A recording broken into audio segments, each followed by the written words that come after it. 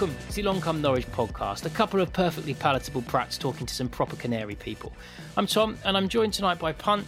I've got Clare and I've got Nick with me. Let's preview a couple of massive games. It's very nearly done. What can go wrong in the next couple of games?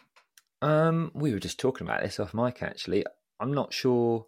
I don't think there's much that will go wrong. There's nothing to be negative about, but of course we're Norwich City fans, so we've been through previous times where we've contrived to throw it away and have on occasion thrown things away. So the only thing that could go wrong would be losing to Bournemouth and Watford, because as much as promotion's done now, like there's in my mind, there's no way that Swansea and Brentford can go and collect maximum points between now and the end of the season. It's just the title that could go tits up, and if it did, we'd have to lose the next two games. But clearly, that's not going to happen, is it? I don't think it's very likely. Claire, where can you see the a home game against Bournemouth being anything but 3 points? Well, Bournemouth are right on form at the moment, so it's going to be a really tough game. I just hope that our desire to win it is more than theirs, really. I think that's the problem maybe for us at the moment, in that we can slightly take our foot off the gas because we are hopefully promoted. Although, as we were talking off mic, I did say I've still got the fear that 15 points clear is still not enough for Norwich City. But I'm sure it is. My mind is telling me, don't be ridiculous. My heart is telling me, don't be so silly, and it could still go wrong. But no, I'm sure it's all fine. And yeah, I'm hoping that we just beat Bournemouth on Saturday, and that's the 3 points, and we're up, and then we can just enjoy the rest of the season. Well, it's six on the bounce for Bournemouth, so that they are in really, really good form. And it seems like Bournemouth, Watford and Norwich are the teams that are really, really smashing. Obviously, Barnsley being very consistent, but in terms of putting long runs of wins together, it does seem the three relegated teams are coming strong at just the right time. The only way that might happen is obviously by the time we kick off, we could be promoted because of the times of the other fixtures. So there is maybe a chance that it has a bit of an after the Lord's Mayor parade kind of vibe. And my only concern on that front, and similar to what Punt said, it's not a concern about promotion. We're now purely talking about having the number one trophy, because I think you do still get a trophy for promotion, don't you? There's like some kind of smaller one for coming second, which we've won before, but we've lifted before. But the only slight concern is that second half. If we play like that against Bournemouth, we're going to lose quite heavily, wouldn't you say, Nick? The second half at Pride Park. Yeah, it was a strange old half of football. I can't think of a time this season where we've had that much of a drastic step down. It's quite strange. There were some bizarre substitutions that were made as well, and the only reason I can think that they were made was that Farker thought, well, you know what, I'm going to give you guys half an hour, and you're going to have half an hour to show me what you can do. Otherwise, I'm not going to play you for the rest of the season. And that clearly did pay off. Why he was doing that during a 1-0, I'm not really sure, but yeah, it was a funny old half of football, especially after we looked pretty much in control for the first half. And probably should have scored one or two more. It was if we play like that against Bournemouth and then lose quite badly, it's not going to affect this season. And we don't want to be negative about it all, but it is a little bit of a worry for next season because, of course, we're going to be coming up against sides that are equivalent or better than Bournemouth for the entire campaign. We are, mate, but at the same time, it isn't really informative of that, because we won't be coming up against those sides having just clinched promotion and just having got to the end of a kind of psychological slog of let's get over the line, let's go over the line. Oh, we've just got over the line. So I think it would only be mental side of things. We're a better team than them. We have better players than them. And we've been proven over 41 games so far to be, let's have it right, 19 points better off than them, having played the same number of games. I think it's worth reiterating, actually. It's something that I was saying just off air, actually, is we were talking about the game, and we still won. Which is I've actually checked myself because I've occasionally forgotten that we won whenever I thought about the game this week. So we still got 3 points, and 3 points that we won in that game are the same 3 points that we won in the Huddersfield game. So in context of league table, it doesn't make much of a difference. So I guess you could also look at it that way. Yeah, and we did the job on Saturday, and I think it was a prime example of shutting up shop and struggling. I thought it was interesting that Farke tried to change things, wrapping Emmy up in cotton wool or icy bubble wrap, as it seems to be, that he gets wrapped up in when he goes off, and trying to get us going again. It was an interesting kind of game of two halves for Jekyll and Hyde, particularly from Dowell. I mean, that first 15 minutes, he was really struggling to get anything going, whereas he was liquid football stuff. Punt, on the psychological side of things, how much do you think that will be? This coaching team don't really miss a trick, do they? How much do you think they'll be preaching that, we need to be on our game, irrelevant of the fixtures that are going to happen before we start? I think Farke's always been really good at that. He's always seemed to find a way to get a tune out of them. You rarely see, all right, let's just take Project Restart out of it because psychologically we were done. But if you take that out of it, you rarely see games where Norwich kind of down tools and really weren't playing for the manager. I know some fans might have suggested that during the Farke's first season, but it never seemed like that. It didn't seem like a lack of application to me. But, I've heard noises from people at the club that the players are just absolutely bang up for this. 5 games to go. They want to make sure that they finish the job and they finish the job well. And the relentless nature of the way in which they've gone about their business this season, I know we've kind of started on a bit of a negative vibe saying, oh, this is how it could go wrong. I just don't think it can. I really don't think it can anymore. Don't panic me. I've said it now. So, and usually what I say, kind of doesn't come to fruition. So, clearly it will now all go wrong. But, look, let's just look at the evidence. Let's look at 41 games worth of evidence. Watford have been the best team in the division for a period of 10 games. Bournemouth might have been the best team in the division for 6 games. Brentford have certainly been the best team in the division for 21 games. Norwich have been in the head and shoulders the best team in the division for 41 games. So there's no way we're going to fuck it up from here. No, and likewise, it would only be these 2 games that I think things could go wrong. I can foresee us losing both if we are promoted by Saturday evening, just purely because the last set of football that we put on tape, as it were, was a performance that I think, a team that are still absolutely gunning to, say, in Bournemouth's case, cement their place. They're now 5 points clear of 7th. Reading, it's looking really dicey for. I think that would be one of the more painful bottle jobs, Reading, given that they got off to such an incredible start and then they've been there or thereabouts. I mean, is this actually the first time they've dropped out of the top 6? I know they've been kind of towards the bottom of the top 6, but I'm not sure they've spent that much time in 7th kind of this season. So to then be the one that gets cut adrift, and by Barnsley and all, someone so unexpected to be there. It's amazing, that might be a painful one. It's genuinely amazing because Reading are such a shit club. Like, just genuinely, like, absolute tin pottery, like, throughout the whole club. I mean, you look at the stadium. We've talked about Majewski several times on here. It's garbage. Like, it's utter, as a club, they're just shite.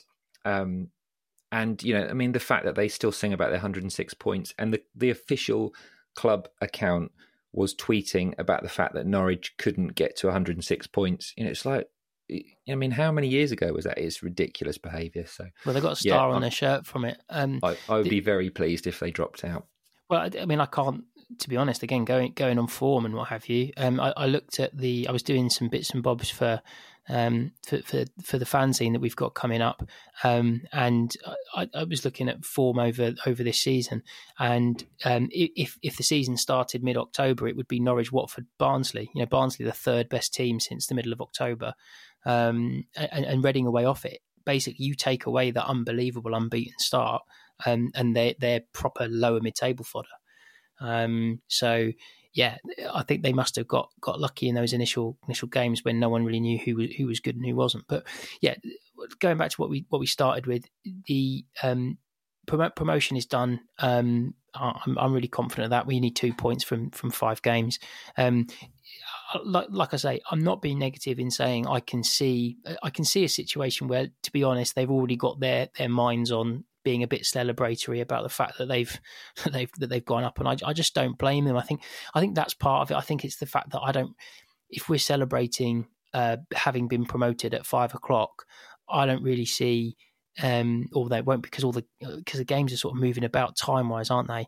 But if we're celebrating that day because it's been done already, then I won't care if we lose to Bournemouth, because we have got a couple of losses in hand and we can still pip Watford to it. I can't see us losing to Watford. I think that's too obvious a game to even if we found out at 7:44 if it's a 7:45 kickoff, because again I'm not 100% sure that it's 7:45 because everything's so all over the place. I can't wait to get back to normal runs of fixtures. But even if we found out as we're going to the Premier League, mate, what are you talking about? But even the Premier League is not as bonkers as it has been, in this season with 5 o'clock kickoffs and all sorts.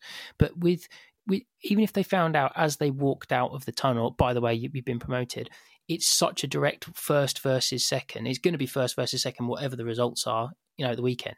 That's too obvious a massive thing. How can you not get up for that? So yeah, I think that's going to be a humdinger whatever happens. I think it's quite unlikely that we will be up by the time we play on Saturday, because Swansea play Wickham and Watford play Luton.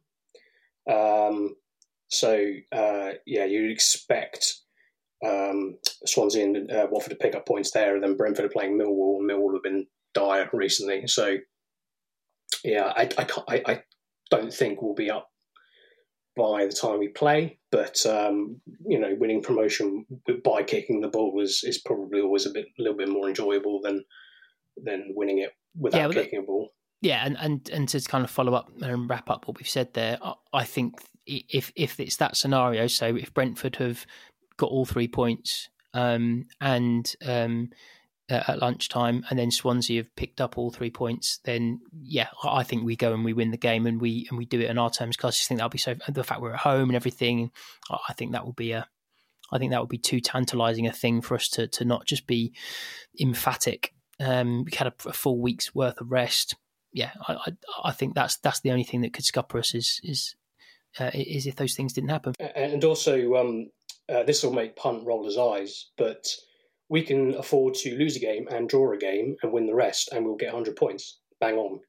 So we still have a loss in hand, or 4 points dropped in hand, and we still get 100 points. So if it makes you happy, Nick, let's just do it. Let's have 100 points. I tell you why I think Norwich getting 100 points would be an incredible thing to do. In the fact that if you look at anybody who's got 100 points in the second tier since at least the Premier League started, and of course, 2 points for a win was dropped in like 1981, wasn't it, or something? So there's not been very many who've done it. All the clubs that have done it have all kind of like done it as a result of like massive financial backing. So Leicester and Reading just like basically bought their way to it, whereas we've done it the Norwich way. And I think if we were to get 100 points, that would be a real shot across the bows with regards to next season and the way that people look at us next season. Because it's not just, Norwich have just come straight back up because of parachute payments. It's like, oh, shit, they've got 100 points. They've done it this way. Their striker costs nothing. Their best player, and one of the best players ever in the second tier, was cost £1.5 million. They've got 100 points. We probably should take notice of how they work as a club. Do you think there's something in that on that point though, that we've signed a centre back in the summer who, essentially we signed him on loan, but his permanent deal was £8 million. We've signed a left back who initially on loan, but permanent deal will probably be kind of £6 million, £7 million. We've signed a striker that's getting on for £3 million. It does feel like we've financially pushed the boat out a little bit. One, because we can, because of the model and the fact that, actually we're kind of a bit further down the road with selling a Ben Godfrey and selling a Jamal Lewis and the fact that there's no debt now so that, we can do that. And so I think we're evolving it, and we've kind of realised that we needed to sign those types of players to make sure that the squad actually remained on kilter. Because you look at Ben Gibson and Jordan Hugill, I think those signings probably were more, not necessarily more about the dressing room, but they were definitely for the dressing room as well. You can kind of tell that if you watch it, I'm sure you guys watch the City View, those two are kind of pivotal to the dressing room at the moment. So I think, to your point, Nick, yeah, I love how we've done it, and I think if we could survive in the Premier League on that premise as well, it would be brilliant. But I think we will get people say you've used your parachute money, but why shouldn't we? We've earned our parachute. Well, I hate how parachute money is like a dirty word. Exactly. Like people use it as if it's something awful, but we earned that money by going up with a squad that cost nothing. We should be an inspiration for every Championship club, that you don't need to have loads and loads of money. You don't need to have parachute payments, because did we have any when we went up with that squad? No, I think or that we was just the first run out? season that they'd Maddison gone. kind of saved us, didn't it? The sale of Maddison. I think you're right. saved. So it was just good scouting and good coaching and getting everyone to buy into something and work towards it. But, and we went up like that. So we earned that parachute payment. And yeah, let's spend it. Great. Yeah. So we've gone back up, hopefully, this year as an amazingly strong Championship team. But good, I think you make a really good point there, Claire, in terms of we earned it, in that if you look at, to further Nick's point, even Wolves, because when you were reading off the list of people who have bought the league, Wolves are a pretty obvious example of that. Even they only managed 99 points. And they, the whole point about us being helped, especially through COVID with the parachute payments, we earned that parachute payments not through buying our way up there the previous time. We organically managed to get up there, so we organically have earned the parachute payments. So therefore, we are more deserving of that.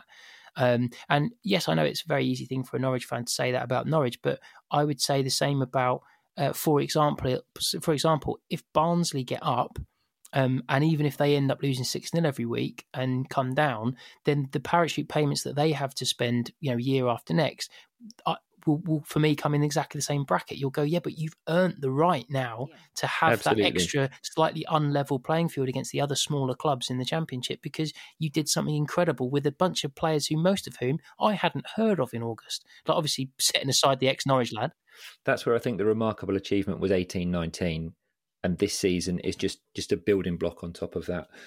You raised a good point about Barnsley and kind of talking up how good they've been. If Barnsley get promoted, do you reckon Daniel Farke's winning manager of the season, or is it going to be Ishmael?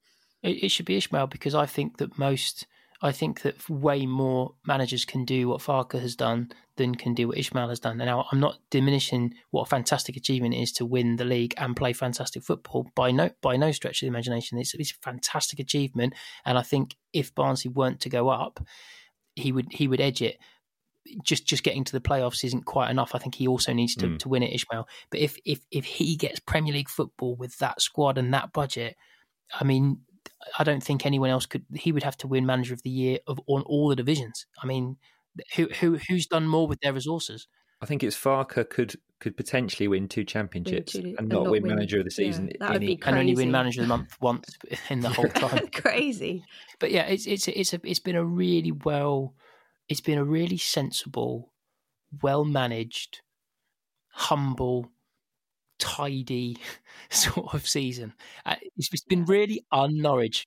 That was exactly what I was going to say. And again, with the 100 points thing, this is why I think it would be such a milestone achievement to get, is that we have basically achieved the last 3 seasons through, last season ended up in a duff, but we were up earlier and nobody panicked after it happened as well. But we've basically done this through good management and running a football club in what I consider to be the right way. And not every football club seems to do this. A football club will go up to the Premier League. Watford did it, and they'll spend 2 or 3, spend £35 million on 2 or 3 players and hope one of them will come off, and then that player will keep them up. That's not something we can afford to do, but there's something that we're just not doing anyway. And it's almost like it sounds like I would say this as a Norwich fan, but it's almost like we're doing it for the greater good of football. It's like showing everybody else that you don't need to just pour cash into everything. It's actually through good management you can build a very good football club that's ingrained in its community very well as well, and also have success on the pitch. I touched on this a little bit with in my match review for the Huddersfield game, and it also became quite pertinent after Steve Bruce's comments in the week. He was mentioning that if you play football like Norwich, you get relegated. Well, the thing is that we have built our entire structure. Everything about the club is built around that style of football, and everything has to work perfectly in that well-oiled machine for it to work. There are loads of teams, because practically every team in England now is trying to play what I call the German way. So you're gegenpressing, you're playing out from the back, wing backs, all of that sort of thing. And a lot of them are messing it up because they actually haven't got the players or the scouting or anything in place, or the proper manager in place to play that style, whereas we do. And that's because everything has to work absolutely perfect in a well-oiled machine. And it's not easy to do.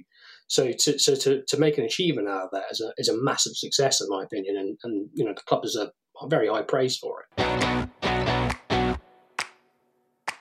Let's just do a quick bit of prediction because there's still enough opportunity to do predictions, even with these few games left. Total points at the end of the season. Nick, are you committing to 100 dead on? Yeah, let's go for it. I also think that we're going to go up on Saturday. I've got a bottle of MD 2020 in my fridge, orange flavour, and I'm going to be drinking that on Saturday night. Yeah, but I said that last week that I didn't think it would be today. I on Saturday.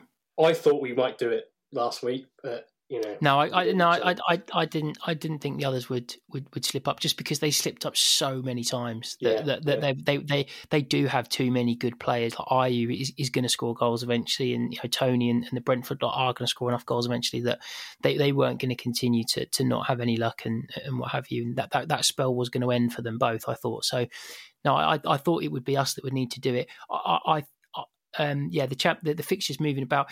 I think at least one of them will drop points this weekend. I know what you're saying. They aren't playing great teams, but it's really nervy around there. And I do think that at least one of them will only get a draw. But obviously, we need them both to be mathematical. So because of that, I think it will be us doing it on the pitch. Points wise, Claire, what are you committing to? Can't be 100 because that's gone. No, I'll say I think we'll probably get another 7 points. So it'll be 97. So 2 losses. Not 90 now. Well, I just have this feeling that Watford are going to beat us because they're just annoying, and they normally do a job on us, don't they, Watford?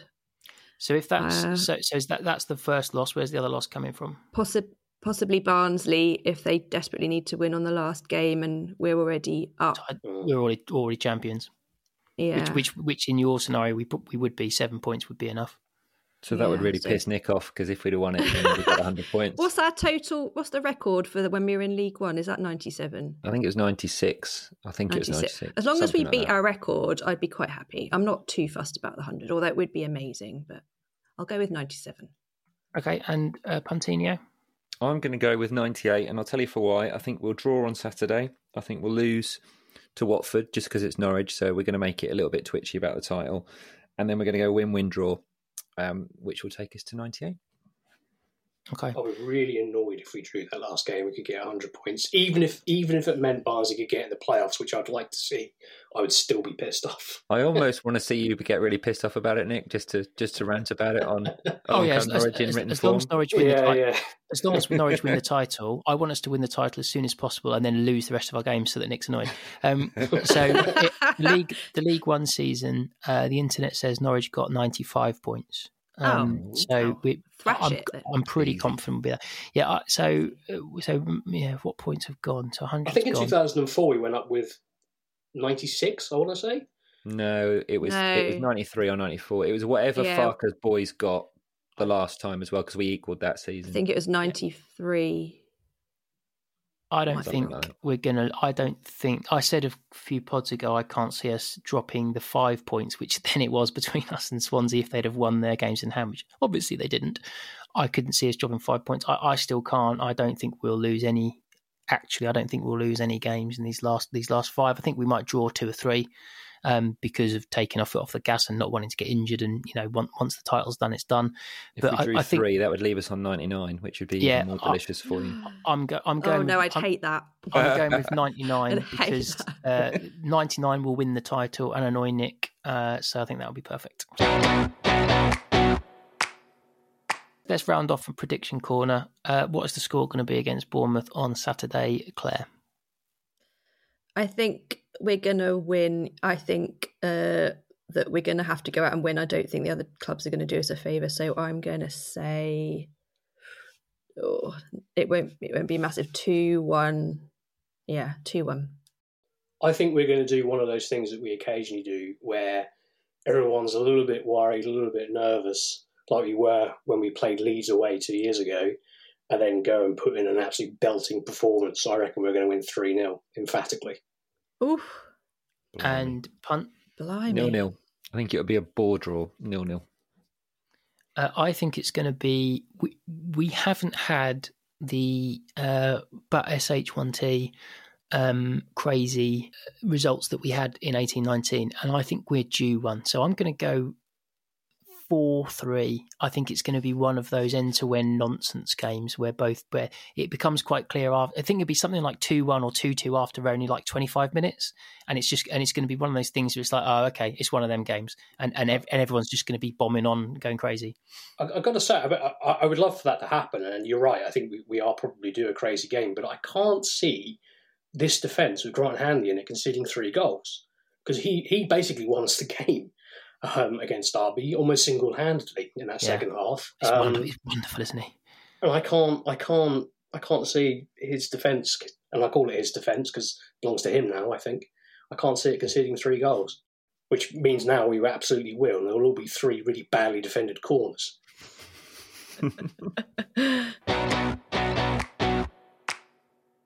Let's go to quick listener questions, Punto.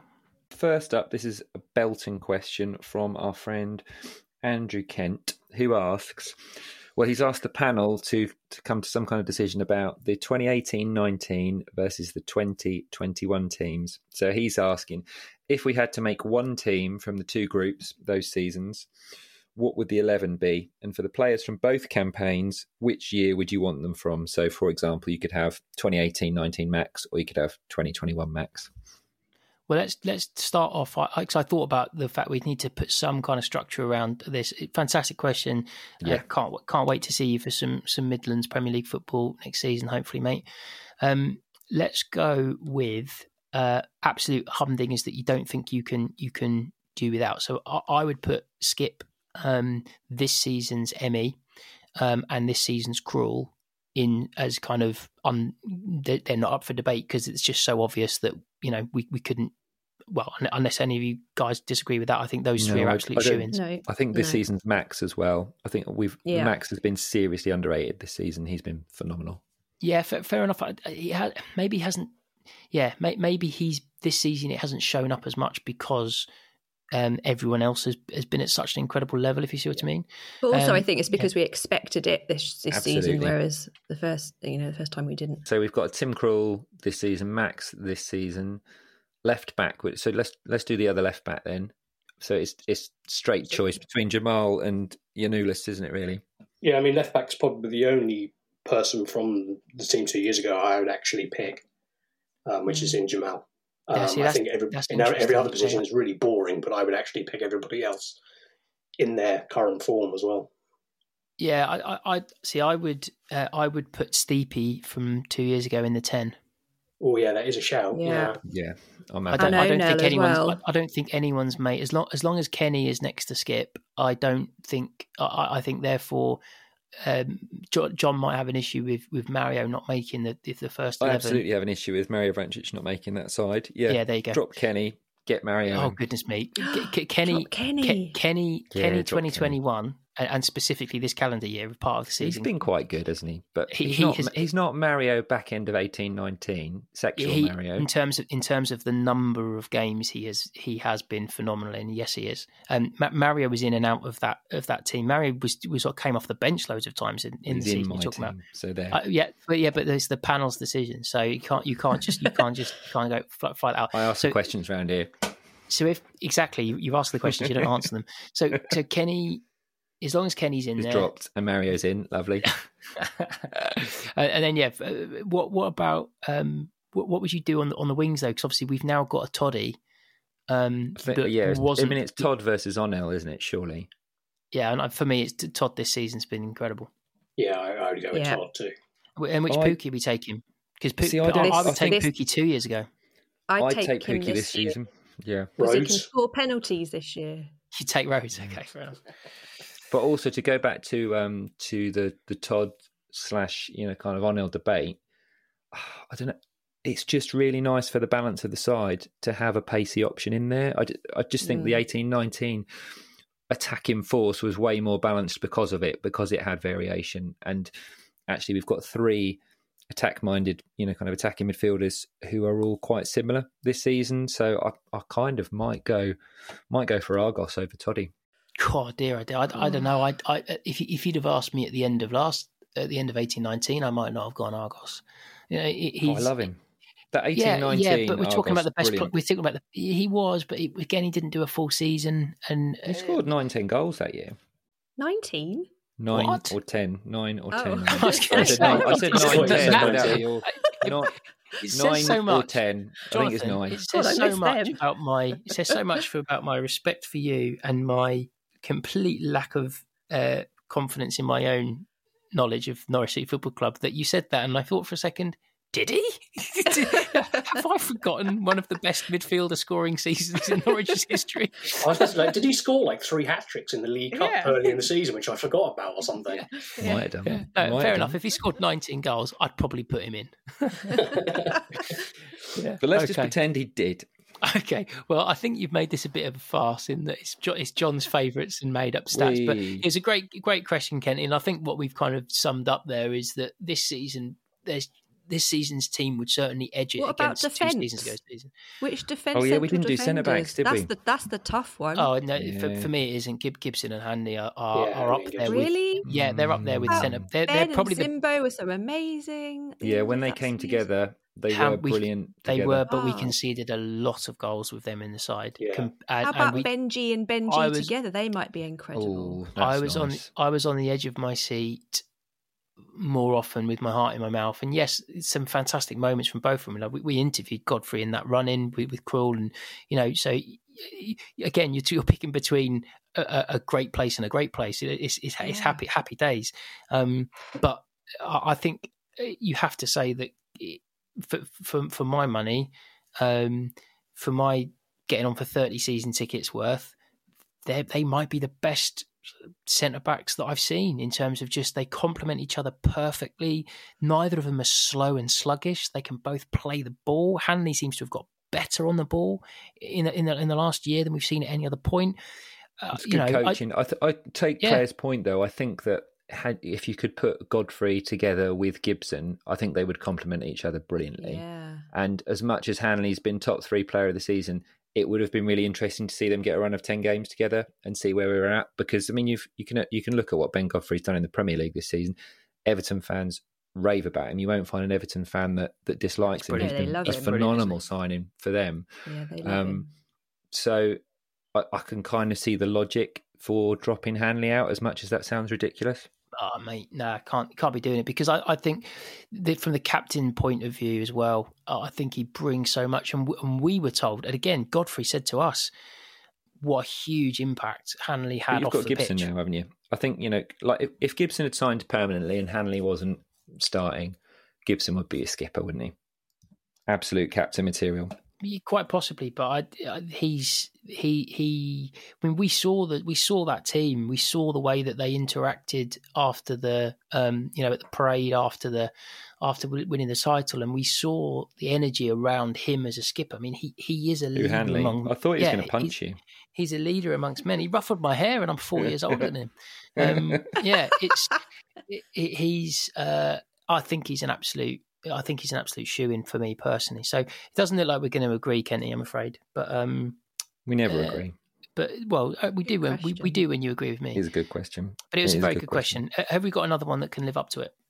Probably not. So we might as well just declare Andrew the winner, and if he wants some merch, then get in touch and we'll send him some. But let's have a couple more anyway. So we've got Frankie.09 on Instagram. Sorry, Frankie, I don't actually know your surname. And he's asked, how far will Pookie go in terms of the all-time Norwich top scorers chart? And I think that's quite an interesting one because... me and you often chat about that. Well, yeah, don't we, John? Exactly, Nick. So he's just hit top 10.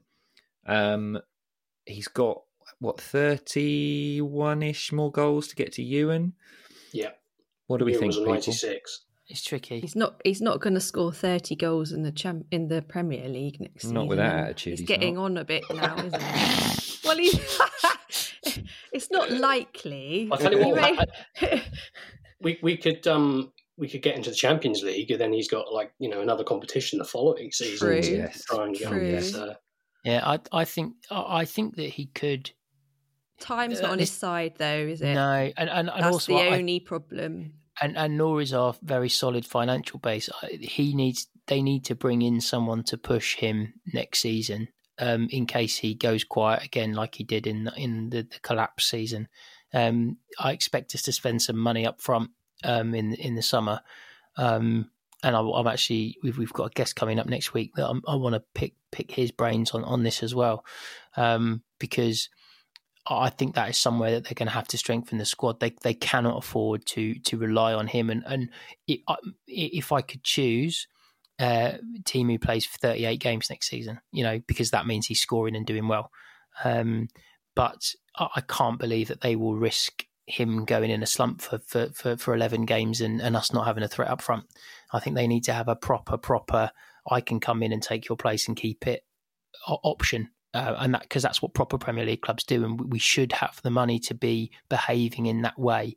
It'll be interesting to see what we do because, as you say, to behave in that way takes money and it takes a decent salary. And actually, how much are we going to push the boat out in terms of salary? Keeping Emmy. What kind of player are we going to be? Well, this is the thing as well. If we want to try and keep Emmy, we're going to have to look at his financial package. If we're going to want to keep. If we're going to look at keeping Max Aarons, which I don't think we will, I think he will go this summer. But if we did, again, we're going to have to increase his wages. Todd, you'd probably say similar, and I think Todd's got less on his deal, although we might have another year's option on him. So didn't they do him the year before? I think he'd been tied up longer the year before because when we went 18-19 we put through a whole bunch of re-signings. I think his was slightly shorter with an option. If I recall correctly. Oh, that's right. Yes. No, Michael Bailey was saying the other day that he's got an option coming up. Did you see the superb tweet from NCFC Numbers a few days ago, or last week, I think it was, where Pookie has scored 66 goals and 121 appearances, whereas Van Wolfswinkel, Oliveira, Hooper, Ashton and Lafferty scored 64 goals in 252 appearances and costs combined to 29.4 million. That's mad, isn't it? but I think that, so to the point, to the question about, kind of bringing in competition for Pookie, it's going to be really difficult to bring someone in of the caliber that we need at Premier League level to be able to either play a bit part or come in and prove themselves and score a few goals when Timu's kind of maybe off the boil. That costs very often. that will cost you at least £15 million. But then look at Timo. He didn't cost anything. But I think we found him and knew that he'd fit into how he wanted to play. So and I think that's the challenge. That kind of player. Because the club, I don't know if we knew it. I don't think we knew it. We didn't start the season with the same shape. I think he was a bit quite candid about they didn't expect him. I think there was someone at the club who went on record and said, "Oh yeah, he might come in and score, kind of 10, 15 goals that season. If they're fortunate." If he was a gamble that had just paid off in a majestic way. And I'd love it, Claire, if we could find another Timu Pukki for free. But I'm not saying we'd get a freebie, but or even like for a couple of mil or $5 million. I just think, I don't know, for the type of player that we're talking about, it's really, really rare that we'd be able to do something like that. And I hope, I trust Stuart Webber and his team implicitly to go out there and grab some, further bargains. But there is a question mark about their recruitment at Premier League level, and they're going to need to prove themselves this summer. So that will be it. That's one of the positions that I agree with Tom. Still Webber want to prove himself. Yeah, absolutely, because they want to leave a legacy at this club. So I think we will clearly do better this summer with our recruitment. But it's the one nagging doubt, is it? Yeah, quite right. Yeah. Well, we've got money this time, so that's definitely going to help. Yeah. Right. Shall we have one last question, which is from Chris Ogden, and he asks, if we had to sell one of Max Aarons, Todd Cantwell, and Emi Buendia every summer for the next 3 years, who would you sell in 2021? Who would you sell in 2022? And who would you sell in 2023? Anyone want to kick us off? Claire, go on. Okay, I don't want to sell any of them. I just want to put that out there first of all. But I would think Max first. I think he is ready to go. I think we're ready to let him go. I think he's more replaceable, definitely, than Emi. And if I'm quite honest, I don't know if you've noticed this. I don't know if this is a recent thing, but he looks really miserable all of the time. And I'm getting a bit fed up with his face looking like that. I don't think he is miserable, but every time I look at him, I think he might just be really focused or in the zone, but he just looks really miserable and it's getting on my nerves a little bit. I think, just smile, man. You're winning the league. So that's gone down, so he's off. Against he's him. Gone. Yeah, it has. It's a bad mark against his name. So bye-bye, Max. Okay. Who's next? Go. Oh, I see. So I thought you meant who's next, as in who's next to do their order, but you meant maybe who's next in the order of who's next Claire is getting Claire's going to release. Whose face is Claire next Todd's most cross hairband with? Slightly, kind of get on her nerves because it's the wrong colour. Todd's hair's going to go in his favour. Okay, so, nice. Emi, this is really tough. Emi, I think he's so hard to replace, but one great season in the Premier League. We'd sell him for a load of money. And goodness knows who we could buy with the money that we would get for him. So I think I'd let him go next. And I've got a feeling that he'd quite fancy a move back to Spain even by then. And then Todd, I think I'd keep, just because it's so amazing having a Norwich boy, a Norwich fan. I'm sure you all saw his interview this week, which I thought was brilliant. And I just think it's really great having that kind of player in the team, and it's I love his energy and I love his confidence, and just think that I'd like to keep him around for a couple more years and really reach his heights with his team. So yeah, that's my order. I think that you've made a great choice there. I did actually say that I thought Toddy could be a really, really important player, and this could be the season that he really, really blossomed at the end of last season, and Punt didn't think it would happen. I actually think that he could develop, if we can sort an extension to his contract and a big pay rise in. I think he could develop into a talismanic player that could actually spend 7-8 years with Norwich, especially if we stay in the top flight. Like in the kind of Grealish sort of Annan was a fan mould. Yes, definitely. He even has the stupid socks like Grealish. I think because I think if he's getting the spotlight and he's getting the money, and he moves from an England under 21 sub to an England starting under 21 player, and then gets on the fringes of the England team. Which if he's playing regularly in the Premier League, this is the thing, he will be number 10 or in that 3 behind the striker every game he ever plays for Norwich, basically for the rest of the season, for the rest of his career, kind of thing. He will be, unless he has a massive dip in form, which is unlikely. He looks like he's a Premier League player for basically the rest of his career. So if I think that he's the one that's most likely, makes most sense to stick around, because he's the most likely to be able to be talked into staying. I would go Max, Emi, Toddy. It's interesting that, Claire, you mentioned the official club podcast that Todd did, and I'm only about halfway through it, but Todd kind of alluded to the fact that, around the time where there was the Leeds attention and, maybe his head was turned a little bit, and actually he kind of had to prove to Farke that, his head was back in the game and he was ready to start games again. There was clearly noise, and there was clearly either his agent trying to manufacture a move, or maybe, kind of he was thinking that his future laid, kind of elsewhere. I'm going to say Todd first, and this isn't anything against Todd. I think Todd's been amazing this season, and I've said it on this podcast that he's really added, as you'd said, Claire, energy to his performances this season. So, to go with, his skills, his ability to take the ball on the half turn, all his goals that he scored. He's added way more assists to his game as well. He's looked more effective in jinking past players. He's probably been, for me, the most improved player this season. But, and this is the but, Max Aarons is the best right back I've ever seen play for Norwich City. And Emi Buendia, in terms of pure talent, is the best player that I've seen play for Norwich City. So to not try and keep those two for as long as humanly possible would just seem mad to me. So Emi would definitely have to be last. Max would probably be 2022, and I'd have to let Todd go this summer. Nick, what do you reckon? It's obviously, there's lots of permutations that come out of this question, like, what league are we in, how much are we selling them for, what have you. But I would broadly think, well, the order that I think it will happen in is Aaron's, Emi, Todd. But the order that I'd want it to happen in is in reverse.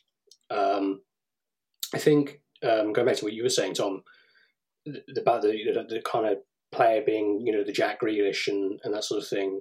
I think there's a bit of I've got nothing really to base this on other than sort of what I've seen, but there's a bit of a thing at the moment that it seems that young players are now starting to realise a little bit more that it's actually quite good being a big fish in a smaller pond, because obviously you've got the sort of renaissance of Jesse Lingard going on at the moment, and obviously the aforementioned Grealish, and there's quite a few other players that are at sort of more medium-sized clubs in the Premier League or lower in the Premier League who have become like star talisman for their clubs. And I can see Todd being that for us. But, you could also say that about the other two. So I'm kind of hoping that will happen to at least one of those players, and one of them stays with us for a considerable period of time to become that kind of, talisman figure. I think a lot of it also depends on whether or not, with regards to Todd's future, if the FA sorts out the England under-21s and sort out the manager and that sort of thing properly, because I think if Todd does get a run in the England under-21s, he will actually have a very good time with it, and that is when heads will really turn, and he will want to get out pretty soon, I would have thought, if the big boys do come in. So, yeah, there's lots of permutations. I know. Can he play, Nick, beyond this summer's tournament?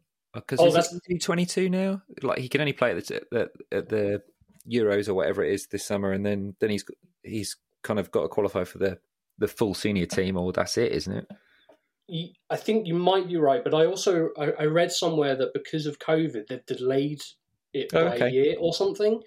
Don't quote me on that, though. I'm not clued up. No, we are now. We're going to clip this out, put it on all the socials, mate. Yeah, you wouldn't know as well. So yeah, I'm not 100% sure on that. But even then, the fact that if he was to play in the tournament this summer and have a massive run of it and play really well, that would really put him in the shop window. Yeah, I agree. So yeah, it depends on a lot of permutations. It's a bit of a cop-out answer, but yeah.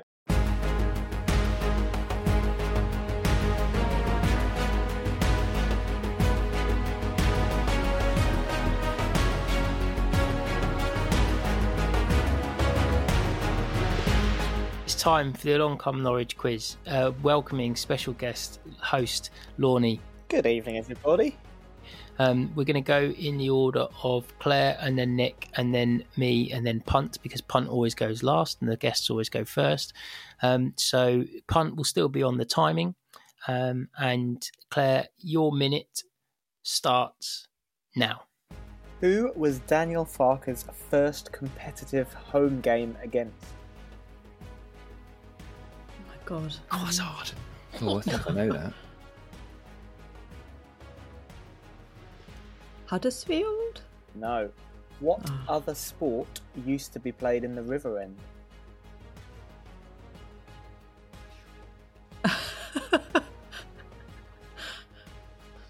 No idea, pass.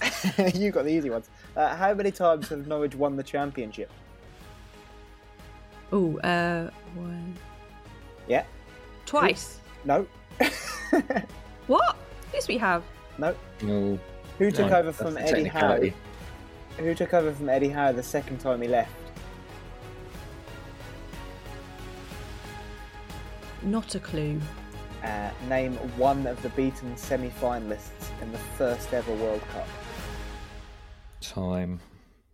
Lorne, what are you doing? They are I thought they were easy. ruthless. They're They not are easy, so are they? hard. That is So harder than normal. I don't sit around reading football books all day. Yeah, I don't tend to go back that far.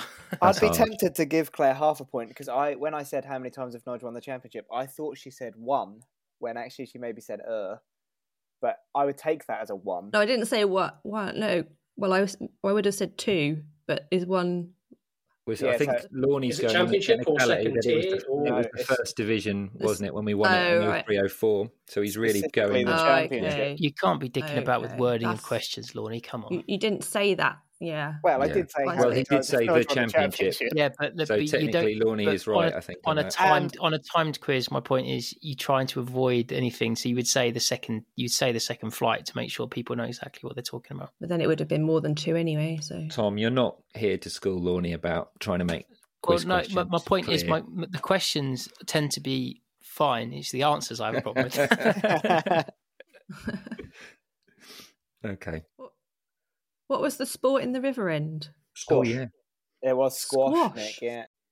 I learned it while watching The Big Match Revisited, and they covered a Norwich game just after the River End had been redeveloped and mentioned the fact that the River End cost £1 million to build and Crikey. included a squash court.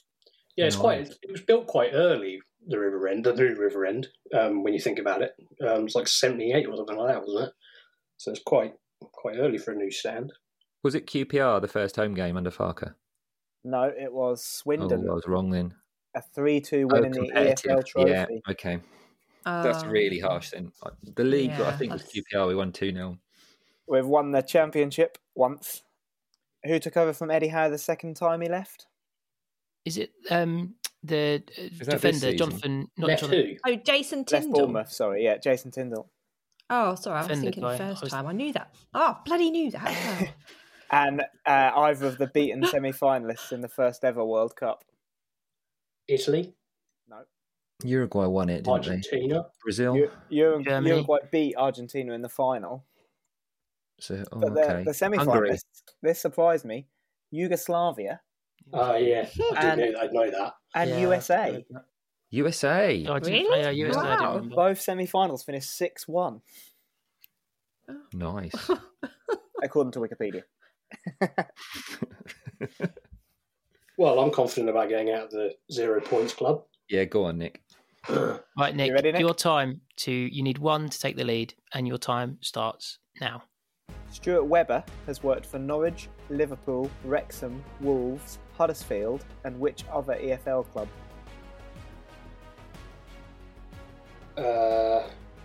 Pass. Who were the opponents for Norwich's first competitive game at Carrow Road? Oh, shit, I know that as well. I knew that. West Ham? Yeah, West Ham. Who lost the playoff final the last time that Norwich won the championship?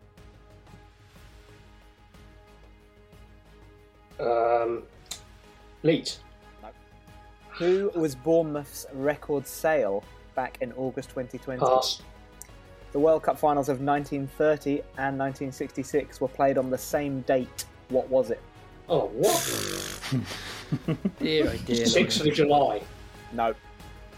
Stuart Webber has worked for Norwich, Liverpool, Wrexham, Wolves, Huddersfield, and which other club? Don't know. Who lost the playoff final? Time. Ooh. Well, I got one.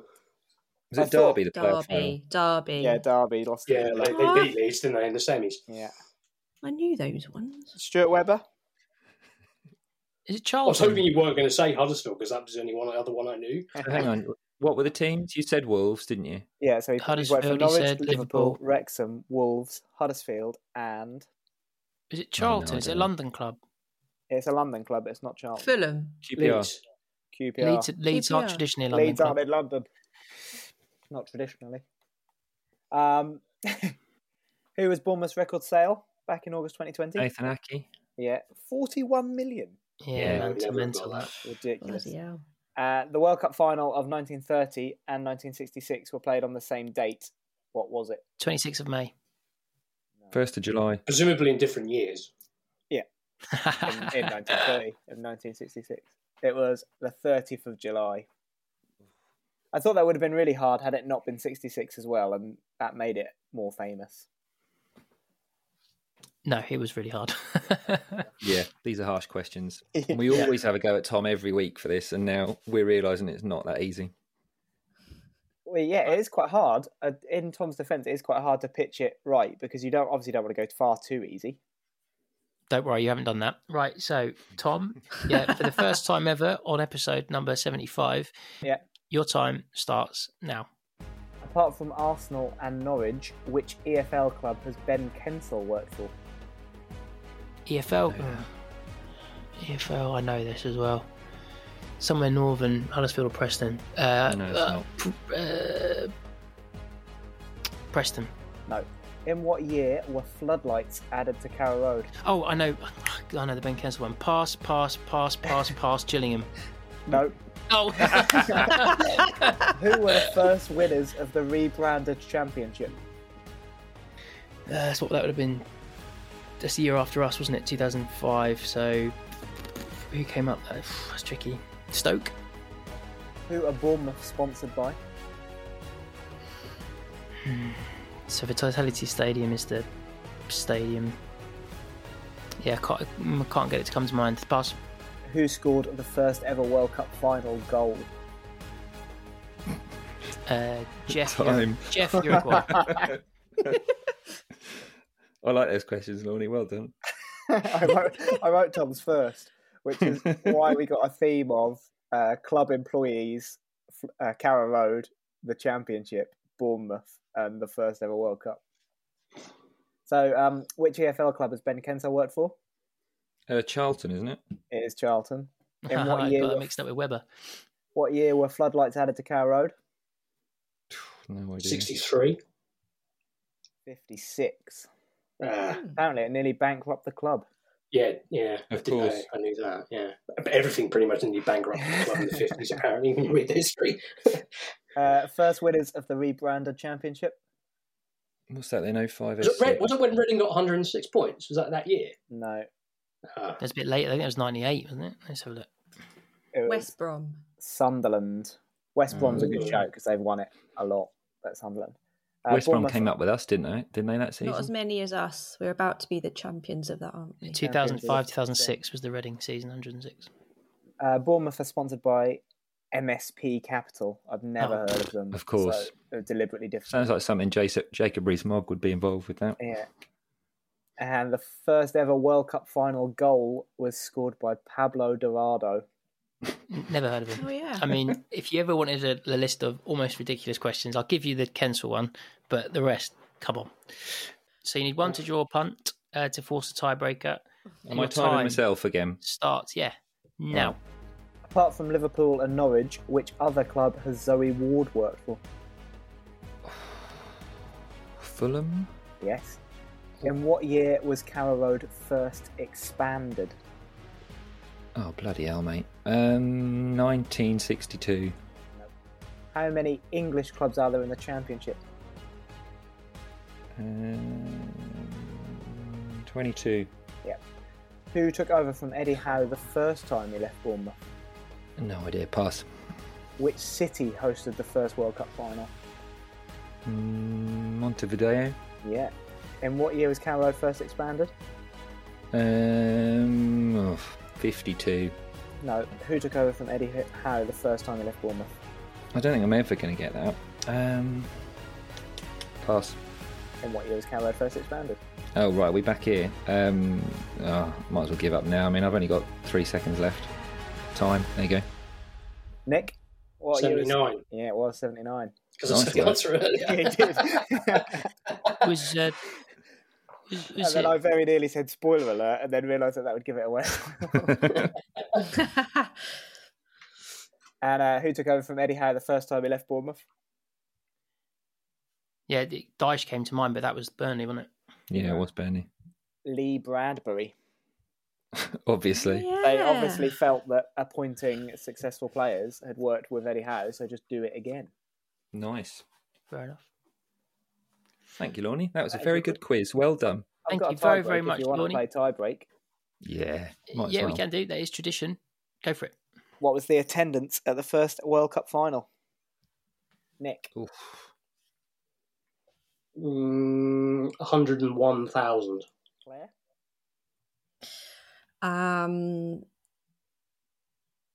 94,000. I think it's going to be. Hang on, what have we got? So 100-odd thousand. 101, 96 or 94, did you say? It's going to be up there, isn't it? I don't know if it is in 1930 though. I don't know if it is. Health and safety didn't exist. England Then. didn't even enter cram it them then, in. did You've they? seen the pictures of the nest. I'm going to go 57,000. No, I reckon the others are closer. 112,000. Punt wins 68,000. Oh.